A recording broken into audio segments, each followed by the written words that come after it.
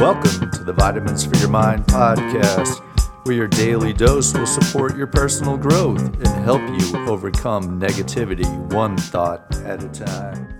Today's vitamin is vitamin C. Care, a concerned state of mind, painstaking or taking interest in one's health, well-being, or safety. The benefits are that care is a byproduct of compassion, to be considerate of others and willing to give of yourself to see that their needs are met. The adverse effects come across looking like self-centeredness with no concern about anyone or anything that does not directly affect them. Our connecting point is that it's hard to be concerned about others when we are worried about our own well-being. It's out of the overflow of our heart that we care for one another. Self-check, reflect. What do you feel you care too much about? And why do you think that is?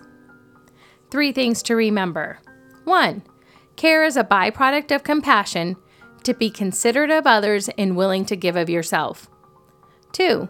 Self-centeredness doesn't care about anyone or anything that does not directly affect them. 3. It's hard to be concerned about others when we are worried about our own well-being.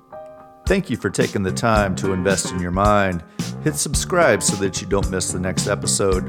We value your feedback and would appreciate it if you would rate and review our podcast. Have a great day, and remember, your thoughts greatly affect how you feel.